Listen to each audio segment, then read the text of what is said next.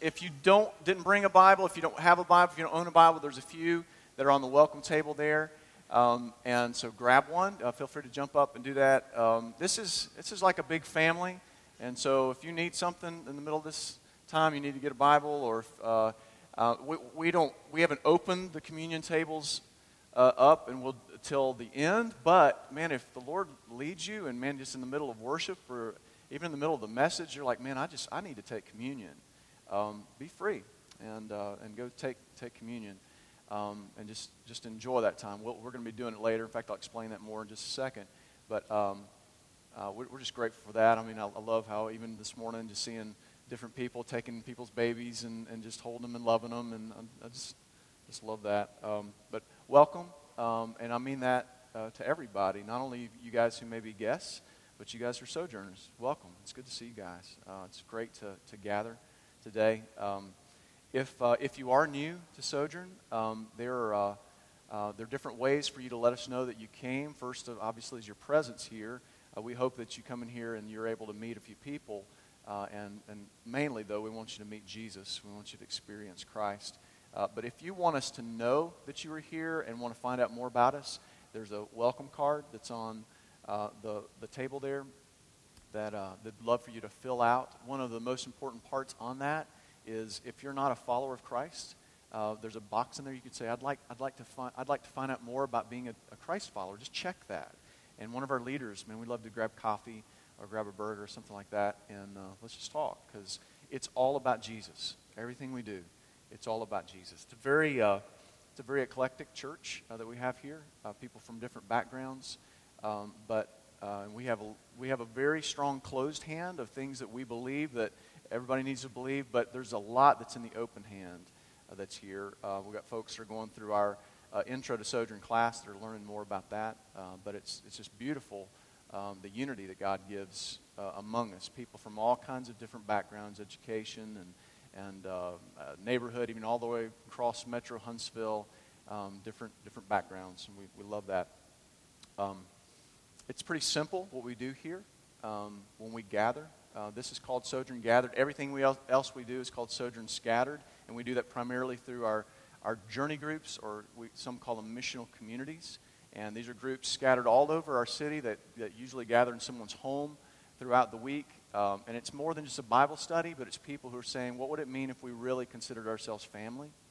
What would it mean if we really invited each other into one another's lives? And had some stories about that last week. During the service, we're going to see more stories as we press forward of how people are really rethinking life and rethinking church, what that really means, to open up and say, okay, it's more than just a Sunday and a Bible study and check, and I'm done, but to really say, wow, we're supposed to be missionaries, every one of us. We're supposed to be ministers, not just the dude that's preaching, but every Christian is, and to see what happens. But when we come, we gather, we pray, we sing. There's preaching and teaching from the Word of God, and it's going to be, most of the time, it's just going to be going right through the Scripture, going right through the Bible. And we respond through communion and through giving. Let me hit giving first, because there's baskets here that are going to pass. That's for the family of Sojourn. If you're a guest in here, that's not intended for you. Don't feel any kind of compulsion or any pressure. Just know that if you see it, it's like, okay, wow, it's like a family budget, that those that are members of the church say, we buy into this, and so we support the family budget together. And so it's a way we worship. It's just as important as any of the other parts. Communion at the end is a way, it's an invitation time. And during that time, if you want to give your life to Christ and you want to come talk to me or someone else, man, just snag me. Or snag a leader or someone who prayed, something like that. Just grab somebody and say, man, I need to pray. I need somebody to pray with me, or I need to take care of some issues in my life, and just do that during that time. But communion is open. It's not just for Sojourn members. If you just came in here and you're a follower of Christ, it's a way by taking the bread and dipping it either in wine or in juice that you're able to proclaim what Christ did. But we believe it's more than just that. We don't believe it's the actual body and blood of Jesus, but we believe it's more than just symbolism too. We believe that it's powerful what God does in the middle of that time. So do that together is what we'd encourage, maybe even with folks that you gathered in prayer with just a little while ago. But let's pray, and we'll dive into Ecclesiastes chapter 2. Holy Spirit, thank you. I don't have to say come because you're already here and you're already working in us. Thank you, Lord, for all the different elements of worship, God, by singing to you, by praying to you, Lord, and worship even by preaching. I'm worshiping you by proclaiming your story. They're worshiping you in their seats, Lord, by receiving God and by listening and by the transformation that takes place. We worship you through giving our finances. We worship you through communion, Lord. And we worship you by sending one another out as missionaries at the end, God. So just bless this entire gathering. Bless the kids that meet upstairs and the adults that are loving on, discipling the kids that are up there. Even the youngest one, baby that having his diaper changed or just being rocked, Father, that prayers are being prayed over those kids. And we just declare them, Lord, through your love for yourself, God. So bless this time. In Jesus' name, amen. All right, like I said, we're going to be all over Scripture today. We're going to be in Proverbs a lot. And if you recall, in this series we're in Ecclesiastes, the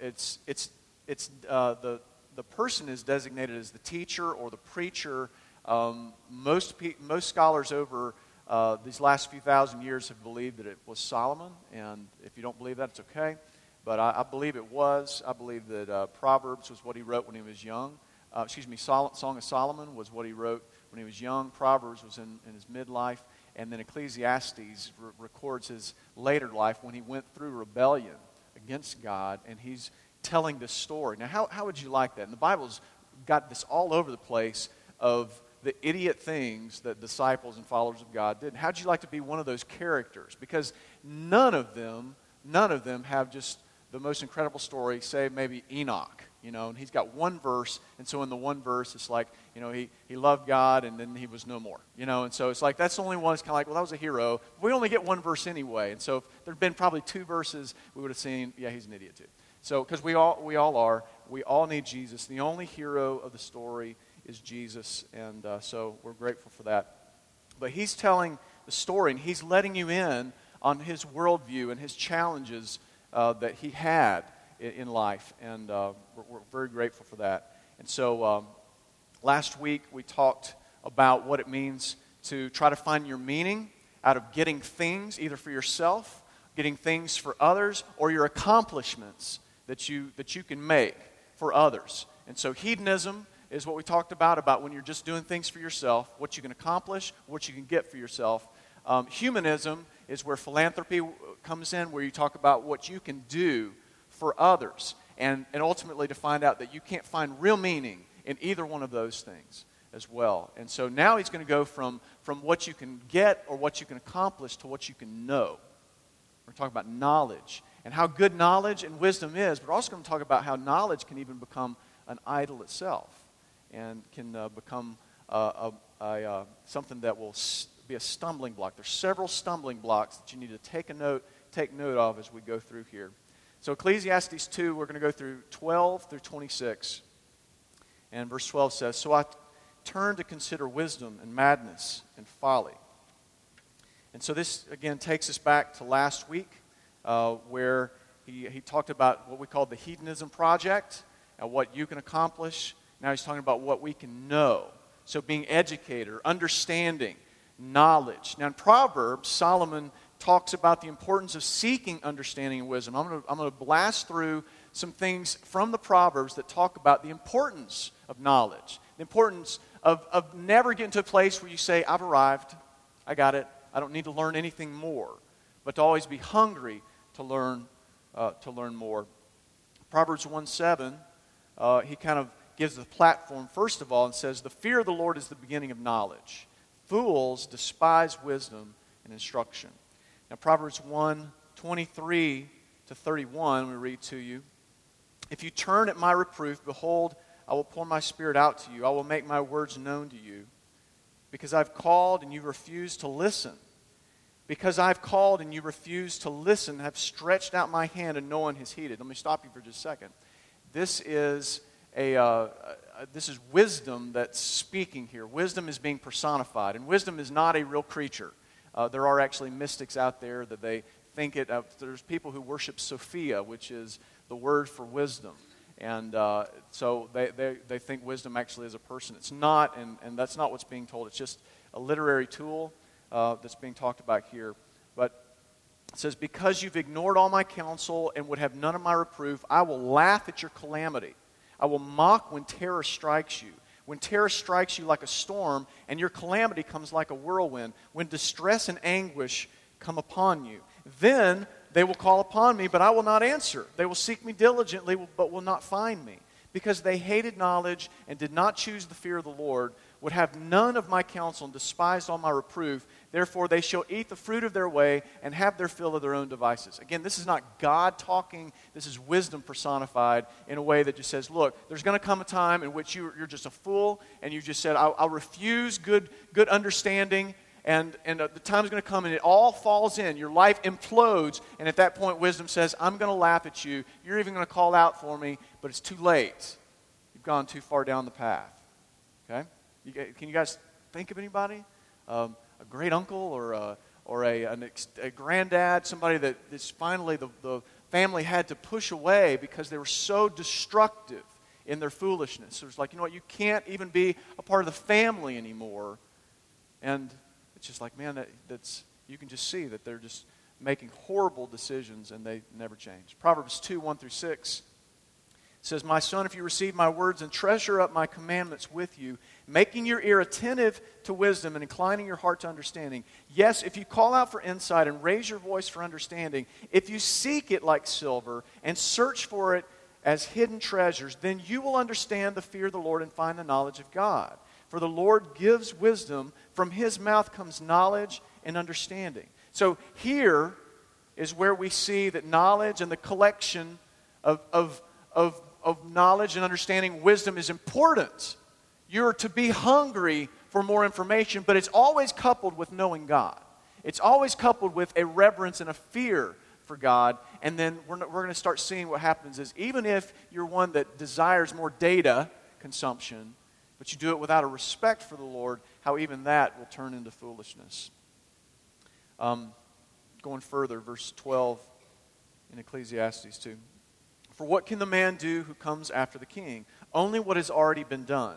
Then I saw that there's more gain in wisdom than in folly, as there is more gain in light than in darkness. The wise person has eyes in his head, but the fool walks in darkness. And yet I perceive that the same event happens to them all. And so Solomon makes the profound statement that wisdom is better than folly. Really, Solomon? I mean, did it even really need to be said? But actually, yes, because I tend to follow foolish logic all the time, and so do you. We have difficulty. We forget. We look in the mirror and we think that, man, wow, you're just the best looking, smartest guy in the world. We forget for all the time, and so we want to dismantle foolishness at this point. And what foolishness really is. How does the Bible describe a fool? The book of Proverbs, just the book of Proverbs, again written by Solomon, mentions the fool 66 times in 64 verses in 31 chapters. Okay? That's a lot of mention of what a fool is. Now I went through all of them, and I'm just going to give you a few of them that talk about what a fool really is. Proverbs 10, verse 8 says, the wise of heart will receive commands, but a babbling fool will be ruined. Okay? Proverbs 18:2 says, a fool takes no pleasure in understanding, but only in expressing his own opinion. All right? Again, can you think of anybody like that? And who knows? It may be the person in the mirror again. It's like you don't really care about learning what someone else has to say. You're just always waiting. You're in a conversation and you're not really focusing. You're not really paying attention. You may be looking at that person in the eye, but all you're waiting for is that pause, that breath in which you can interject and show what a fool you are. You just don't know it. More about how the heart of a fool comes out through their lips. Proverbs 18, 6-7. A fool's lips walk into a fight, and his mouth invites a beating. All right? You been around that guy? A fool's mouth is his ruin, and his lips are a snare to his soul. Guaranteed, if you're a fool, people know it because of the way that you talk, the things that you talk about. Proverbs 10, verse 18. He who conceals hatred has lying lips, and he who spreads slander is a fool. Now, that's important. In your family, in your church, in your neighborhood, in the corporation that you're in the class that you're in, it's very evident when you see the person that, man, they are all about cutting people down to size. Why? Because they see themselves as so small. They slander others. Proverbs 10:21. The lips of the righteous feed many, but fools die for lack of sense. Proverbs 11:29. Whoever troubles his own household will inherit the wind, and the fool will be servant to the wise of heart. What's the real wisdom? Again, it's of the heart. It's something that has a directive to God, to Jesus. Proverbs 17:12. Let a man meet a she-bear robbed of her cubs rather than a fool in his folly. Okay?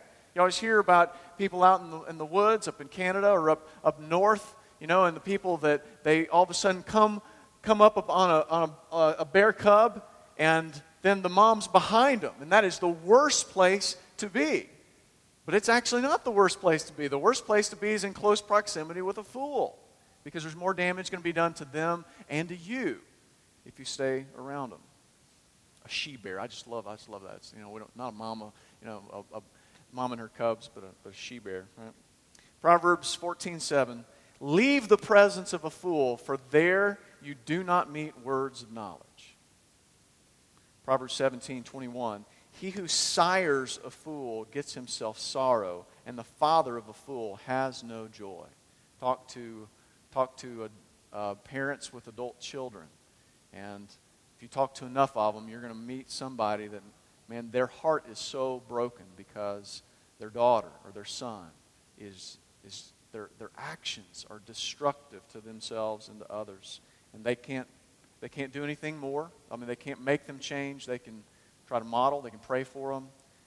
But they can't make it happen. It's just weight. It's a weight upon them. And I challenge everyone that's in here that your parents are still alive.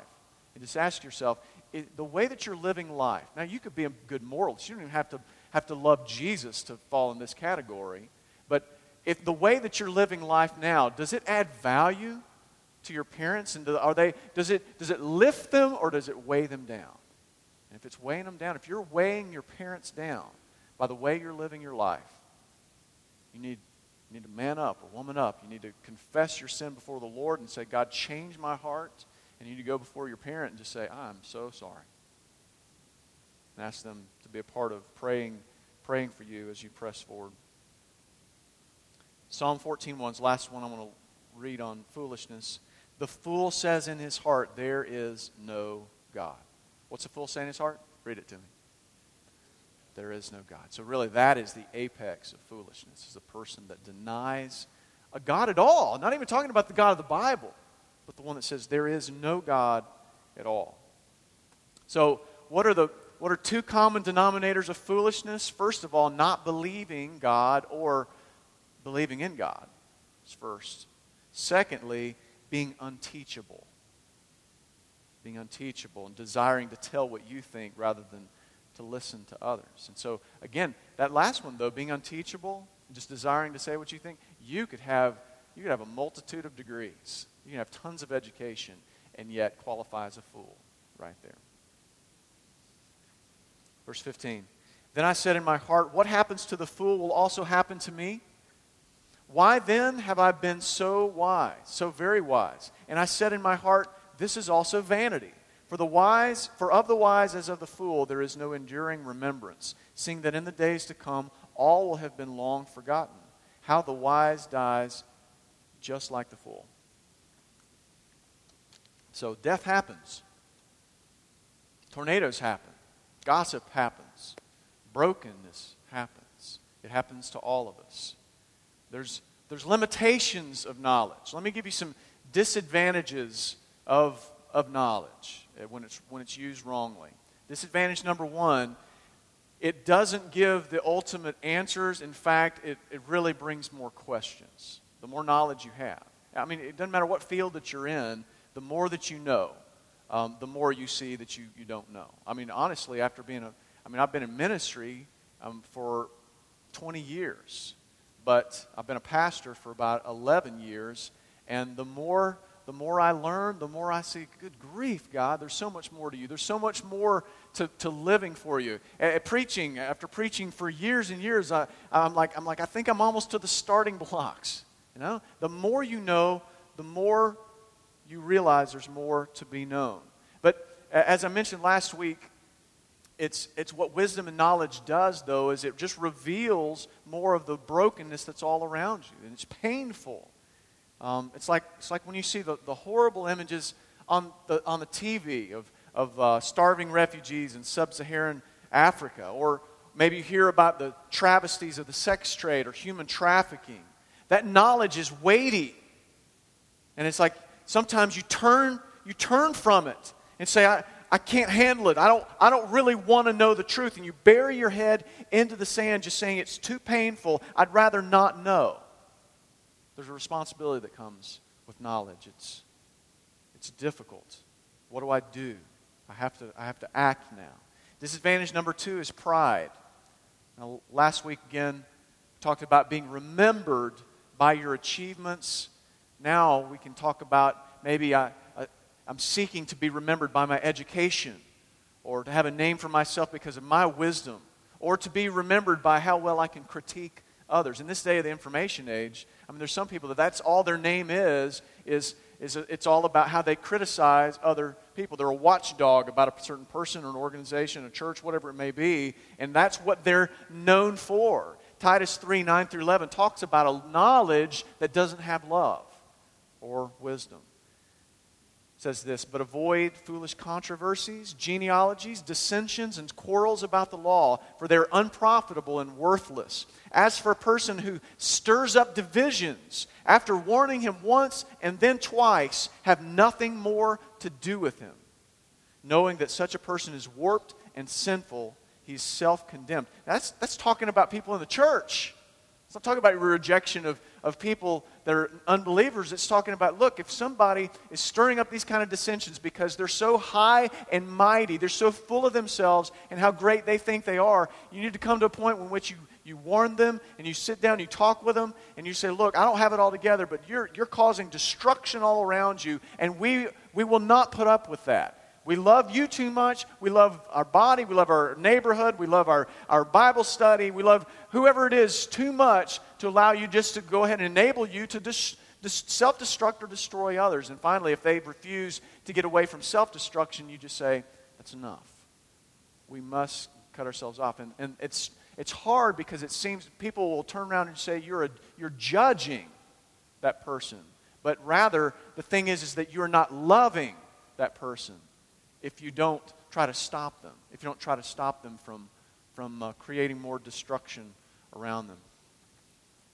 Just because you're educated does not mean you're wise. Knowledge can come to get you to a place that it becomes a bully pulpit. Listen, and this is important for us in Sojourn Church because we are such an educated town.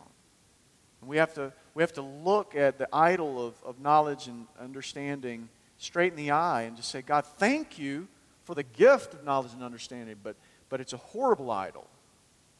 Do you ever look down on people because they don't have the level of education that you do? Or the right kind of degree? Or they haven't read the same books that you read or have read? It's easy to believe that it's easy to take that position and criticize everyone that's around you. Here's the question. Listen, are you a critical person? Now, do you know that to this day they still have never built a statue for a critic? Never. Now, the flip side of this, though, is not to dislike someone because they have more education than you. That's vital. Humility is always the key. You don't turn it around and just say, well, I don't like that person because they're so educated. You're playing the same game, just on the opposite side of the coin. Humility. Why do we try to make ourselves higher than others? It's because we think we must do something that makes us more acceptable to God, or something that will make us more acceptable to others, or more acceptable even to ourselves. That's a reason why we try to think so high of ourselves, because you really don't think that highly of yourself if you have pride. You're trying to do something else to prop you up before you fall. It's a works-based worldview. It's the opposite of grace. What do you need to confess today to God about what you don't believe about the gospel? The reason why maybe you are critical. The reason why that you point fingers at others. Disadvantage number 3 of knowledge used wrongly. Trusting in data consumption rather than loving God and loving people. Especially the part of loving His people. Listen to me. Being a part of a church planting movement and church planting network, there's a lot of young theologians, and we got them in Sojourn, we got them in a lot of different Acts 29 churches, and there's just this whole thing of emerging theologians and young leaders all around that read tons and tons of books and spend a lot of times reading about what it means to love people, yet do not put the time in to love people. How strange is that? Now, who is that today? Is that you? To where, man, you're in the theory like crazy, man. You can tell people exactly how to live, but yet you're not living it out. If that's you, man, confess it to God. Confess it to the Lord. And confess it to some others in your life, and then repent. And then spend time in practice more than the theory. I don't care if you know 5 different ways to disciple people. I want to see you discipling people. I don't care if you can distinguish between all the ways that community is supposed to be lived. I want to see you actually living your life out with people. I don't care if you can tell the differences between the covenants in the Old Testament from the New Testament if you don't really love Jesus. Let's get into the practice. So now, the teacher brings us back to a concept we dealt with earlier, that you'll be forgotten. And if you're looking to bring peace to yourself by your achievements outside of Christ, it's going to have no lasting impact. Verse 17, then he gets honest. He says, so I hated life. All right? So he already had all the stuff, and he did all these things and public projects and tons of philanthropy, and then now in the understanding and wisdom and knowledge, and he's like, none of it works, none of it brings meaning. I hated life because what is done under the sun was grievous to me. For all is vanity and striving after the wind. It was an honest assessment. He said, I don't like that I cannot do whatever I want. And we must all stumble over this truth. We must all stumble over the last bit of rope that we're holding on to that says, this is where I find meaning if it's any place outside of Jesus Christ. It's a gift. That kind of frustration and that pain that's there is a gift because God doesn't want you to stay there. It's a stumbling block. It's not until we're released from the myth of being a self-savior that we can see Christ as a complete Savior. Verse 18, I hated all my toil in which I toil under the sun, seeing that I must leave it to the man who will come after me. And who knows whether he will be wise or a fool, yet he will be master of all which I've toiled and used my wisdom under the sun. This also is vanity. So I turned about and gave my heart up to despair over all the toil of my labors under the sun. Because sometimes a person who has toiled with wisdom and knowledge and skill must leave everything to be enjoyed by someone who did not toil for it. This also is vanity and a great evil. Another stumbling block is you can't take it with you. That whatever you do, whatever you accomplish, man, when you're done, you're done. And it just hand it over to whoever follows you. So what does it mean to think through how to leave things for those that are around us? First of all, one of the most difficult things, one of the things that causes a lot of pain in families, and there's forgiveness and there's restoration that God can do. But honestly, one of the things that causes a lot of these problems, a big catalyst, is divorce. In the pursuit, many times, especially a divorce that takes place because the primary breadwinner, normally the husband, spends so much time in the accumulation of things and trying to build up his name that he loses those that he's supposed to be living life with anyway. Loses his wife, loses his children. You know? It happens all the time. a blind devotion to accumulation or to fame. And even if divorce doesn't happen, many times when the breadwinner is so focused on taking care of the family, then there's abandonment or abdication that takes place in the family. Even if it doesn't break apart, it's broken. It's broken. So ask yourself, what do you want to leave behind when your time's over? And no one's too young to be processing through this. Like, okay, because every step you take, every year that you go is another block by which you're saying, okay, what's going to be left behind? And I just challenge you, what if what you wanted to leave behind was passion for Jesus Christ? What if it was that first and foremost? What if you said, okay, I want to leave a name behind, not my name, but I want my family name to be known as one that, man, it's all about Jesus Christ. What if you said, all right, one of the most important things I want to leave behind is faithful, fruitful children and grandchildren? I mean, some of y'all, you're not even married, or maybe you're married, no kids, but think about it and dream about it to say, God, help me, because that is the most important thing, and the most real thing that you're going to leave is children and grandchildren someday. And so what would it mean to finish well? What would it mean? I mean, just in practical terms, Proverbs talks about being in debt. Proverbs talks about being able to leave land or being able to leave a home or houses to children. And it doesn't have to look exactly like that, but what if you looked and said, okay, when I leave, I don't want it to be a burden on my kids or grandkids, but rather to see them be able to press forward and see the gospel press forward through it. Some of you, and I just throw this out as a real practical thing, this may just be Western thought. It may just be because we have this available to us.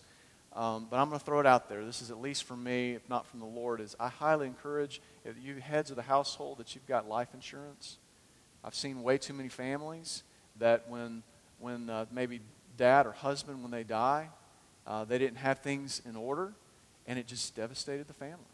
It just the mom had to go out and work 2 jobs, and it was just so difficult. So process that of what it would mean to make sure that your family is protected. Verse 22.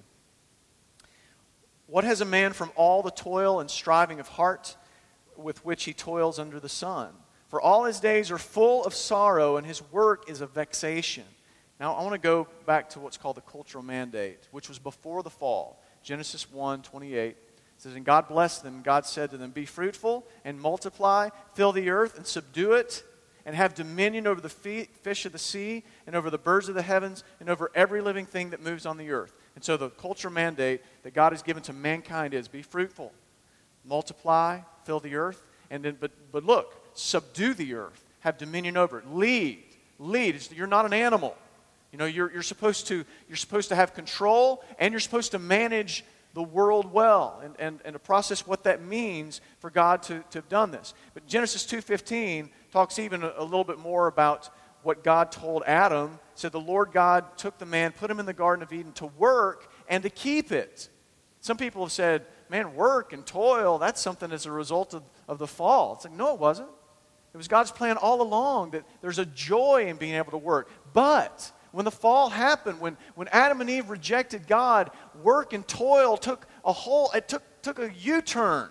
It went into a horrible direction, a very difficult direction, because God said creation itself is going to work against you in trying to do the cultural mandate. You're going to see that it's very difficult. We are to work hard. In America, here we've got an ability. I mean, many people here, you've got an ability to have a 5-day work week. Some of you guys do in 4 days. Some people even do 3 12s, stuff like that. But most people, if you're working a job, you're in a career, it's 40-plus hours. Many times it's 50, 60 hours. If you're getting above that, man, I hope that it's only for a short season to make sure that you're not overdoing it. But we've got a potential to have a rhythm to where you're working 40-plus hours to make sure the family's taken care of, but then maybe it's a Saturday in which then don't stop working and make sure that you say, what can I do with this time to work for my family, to make sure that I'm working on my family, working on my home, working on my land, whatever it is that God has given to you. But Sundays, because we're not Sabbath people, we're not Seventh-day Adventists, we believe Sunday is a day in which everybody gathers, all the Christians gather. And Sunday, I saw Ray Ortland say not too long ago, he said, Sunday is not a second Saturday. It's a time in which, if you understand what the Sabbath is, it's not just rest, but it's resting together in Jesus. And so to come together, and just as they've been doing for millennia, the people of God gathering, and just saying, what can we do to love God together? What can we do to serve God together? But to press through to where it really is a rest. We see that as we work, again, the earth does not cooperate. The world is broken, but it's not always going to be that way. Romans 8:19-25 tells us a little bit about the brokenness of this world, but what's going to happen next. For the creation waits with eager longing for the revealing of the sons of God. For the creation was subjected to futility, not willingly, but because of him who subjected it, in hope that the creation itself would be free from its bondage to corruption and obtain the freedom of the glory of the children of God. That's just saying, the earth, it's not Mother Earth. It's not really, it's not a personification, or it is a personification. The earth is not a real person, but as if the world itself is just looking forward to the day in which, we've been broken for these thousands of years, and we can't wait till the day when everything's put back together. For we know that the whole creation has been groaning together in the pains of childbirth until now. 23. Not only the creation, but we ourselves, who have the first fruit of the Spirit, groan inwardly as we wait eagerly for adoption as sons, the redemption of our bodies. For in this hope we were saved. Now hope that is seen is not hope. For who hopes for what he sees? For if we hope for what we do not see, we wait for it with patience. And so, broken world that we're in. We get frustrated in our jobs. We get frustrated in maintaining what we own. In the flat tire that you had. When the water heater goes out. When the grass doesn't grow. When the grass grows too much. With the leak in the house. When the house won't sell. When the business won't grow. When you get the pink slip. When you fail your team. When you can't stay on your nutrition plan. It all points to the brokenness of the world and our need of a Savior, because we obviously cannot fill that role. Further, it makes us long for the day when Jesus comes back and he fixes everything. Everything. Do you long for that day? Do you? Do you pray for that day? We're told in Revelation we're to pray for Jesus to come back. But if you long for that day and you pray for that day, what if 2 months from now, Jesus was coming back? What about your friends? What about your family that are not believers? As much as we hate the brokenness of this world, let that be something that spurs you into your love for your neighbor and for your friends. And again, you can't make them love Jesus, but man, point to Jesus. If you long for it and you pray for it, how is that going to steer you further into the mission of God and his love for those that are not believers? Last little section. Even in the night, his heart does not rest. This also is vanity. There's nothing better for a person than he should eat and drink and find enjoyment in his toil. This also I saw is from the hand of God. For apart from him, who can eat? Or who can have enjoyment? For to the one who pleases him, God has given wisdom and knowledge and joy. But to the sinner, he's given the business of gathering and collecting, only to give to the one who pleases God. This is also vanity and a striving after the wind. Verse 26 first, the chasing after the wind. The gathering and collecting instead of living for the glory and pleasure of God. That's just saying, look, for those who Jesus is not the center of their life, all they can do is try to gather. All they can do is try to make a name for themselves. But they will be left empty every time. Every time. But if we look at 23, the second part, this is a part of it, the gathering and collecting, the stuff and the knowledge. That even in the night, his heart does not rest. There's a restlessness and there's a sleeplessness. And I don't know if you've seen the classic illusion, the picture, the painting, of a guy coming downstairs that just end up connecting back upon themselves. And so it's just this eternal, infinite loop that the person's on over and over and over. And that's what gathering and collecting, whether it's stuff or data or knowledge, if it's done outside of Jesus Christ, it's an infinite loop. If you're not a Christian in here, you get off that staircase. Jump to Jesus today. Come to Jesus. But you guys, we're brothers and sisters and Christians in here, we don't have any business being on that staircase either. Get off the staircase. Come to Jesus, where there's only true peace and meaning that's found in Him and in trusting God and His story making in the middle of the broken staircase that we're all on. God, I just pray that you help us, Lord,